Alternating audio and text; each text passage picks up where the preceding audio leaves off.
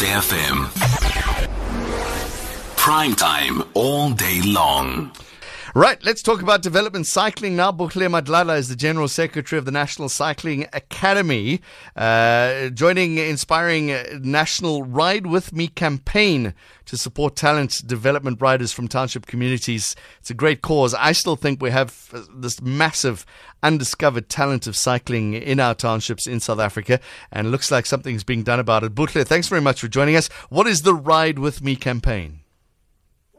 Thank you so much, John, for having me on the show, and good evening to your listeners. So the Ride With Me campaign, we are supported by Coronation Fund managers, and we, as the National Cycling Academies Forum, NCAS, we are in collaboration with Ride With Me.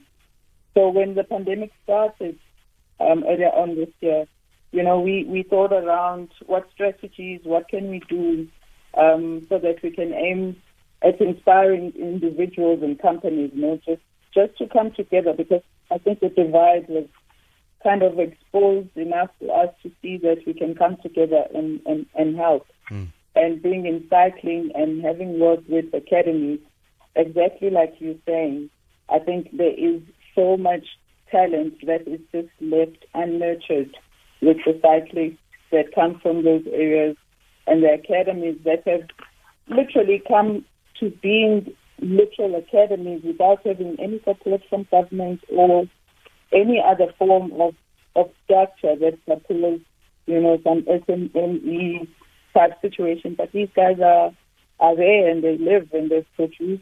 The Nick Laminis come from Kailicha, Yeah, So, I always tell a story about when I was a serious cyclist, and I was riding up a hill once, and I was I was training, so I'm going up and down the hill, and a guy on a commuter bike in his suit going home came past me. There I am in my spandex and my helmet and my gears and all this, and this guy on his commuter bike just rode past me, and I think this guy should be somebody should develop him and make him a great cyclist. the funny thing, John, is we know these guys in some of our academies. For example, in Johannesburg, the guys there work as petrol service attendants. So you find a guy does 70k one way going to town and 70 back every single day. Sure. So when it comes to a 94.7, I mean. That's a Tuesday.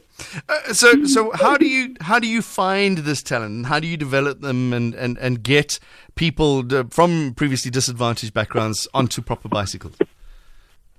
So I'll tell you how it started. So in 2016, my then business partner, we did lifestyle events in Soweto that turned out to be quite popular, because it was basically just in response of the growing cycling interest that is coming towards these spaces, but there isn't any structure, or there isn't any pathway, or there isn't. It's not like there's a SAFA office, like when you want anything to do with soccer development, you go to SAFA, then you follow these channels, right.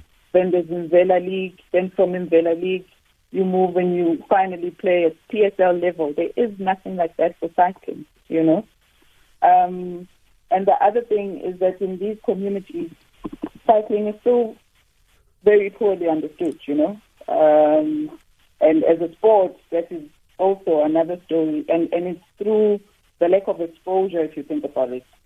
And in these communities, because there's always prohibitive costs to participation, when you see these guys, because I do events, when I see these guys, then, I would look and say, what can I do?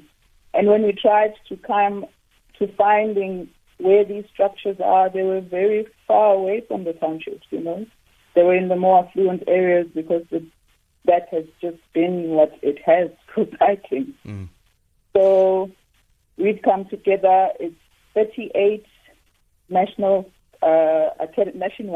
38 academies. We've got guys in Mpumalanga, we've got guys in KZN, and we decided to form and create a platform so that we can share information, so that we see how we can direct up and coming riders. So since 2016 we've, started, and here we are. Cycling is a very expensive sport. Bikes cost, hundreds. It could be 100,000 rand. So how do you get those bikes? How do you get that kind of support? And we're not even talking about helmets and tires and tubes all the time. So I think with what the Ride With Me campaign is doing with Ride With Me, we're encouraging sustainable financial contributions, to these academies via dedicated donation platforms like Give and Gain and Better Buddies. We earlier on we also started a campaign. We called it the Impact Campaign, where we collected gear, bicycles, and equipment from prominent cycle stores. So we spoke to these guys like the Cycle Lab here in Cape Town, Chris Williams Cycles and Olympic Cycles.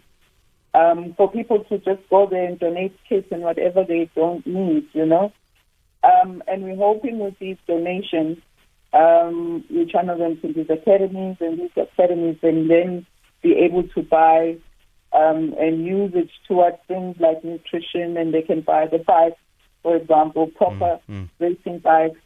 But some of these academies have actually, in their own efforts, been able to raise funds to kind of approach support from corporates in their local areas. We have them with donation of proper racing bikes. So it's almost like everyone wants to see this succeed and get this talent out of the township. It's just not spotlight to see that there is, a kind of an organization, a self-structured organization of all of these cycling academies nationwide, So Ride With Me is definitely going to add and help these guys with the financial contributions, to be able to get to the level of proper high-performance academies.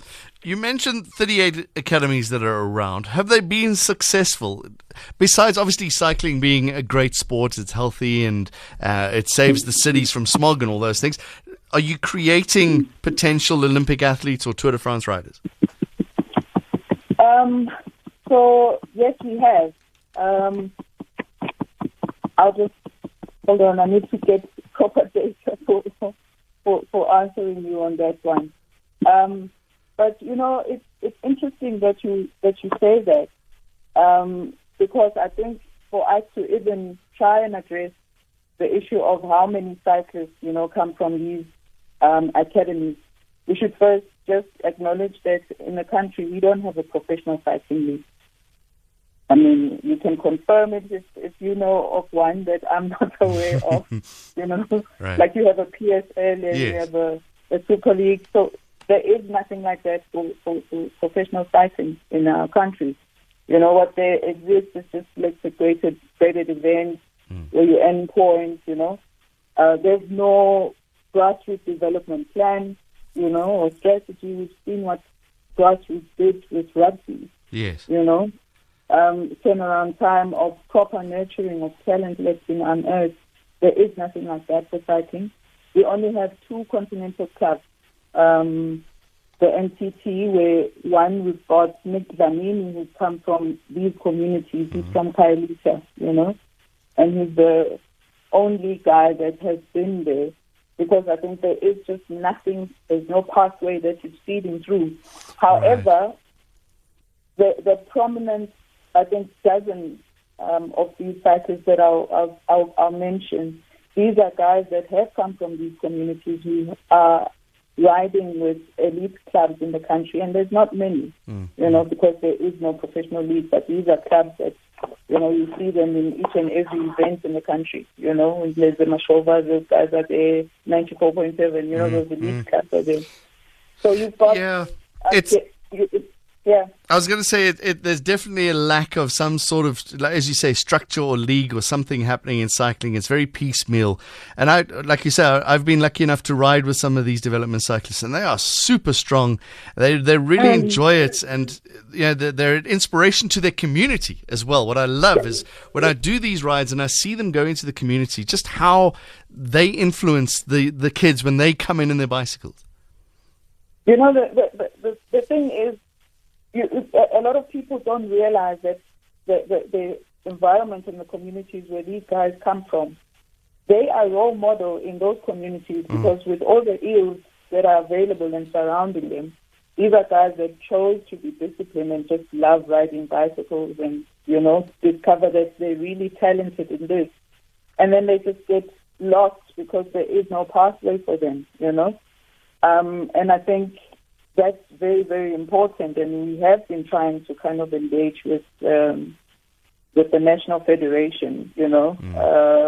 I think it's obvious historically that, you know, the initiatives have not succeeded in designing and implementing an adequate agenda, if you think about it, of supporting development of young riders of color. So even today, 2020, we still don't have a structure, you know. So we know that the efforts have, you know, to date involved very sporadic donation of bikes there, uncoordinated initiatives. There's a Spur mountain bike series, but it's in some schools, and you don't know whether it's a professional one, you know. Well, okay. So this is... I was going to say, hopefully your forum works and it's successful. Where does somebody go now to find out exactly what you do and how you're doing it? Okay, so we are on all social media pages, but our campaign page is Ride to Live with number 2, not TO, so Ride to Live .co.za/ride with me. Or you can try and find us, NCAF, on all social media as well as NCAF, NCAF_SA, on all social media pages.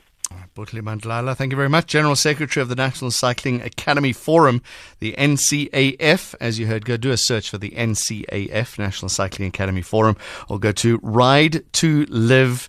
That's RIDE, the number 2, LIVE.co.za. It's a great initiative. Some of these athletes that are coming out of the townships on bicycles are super strong, and it was so great to ride with them. And I remember I did a ride once that I had to stop because I was fat and old.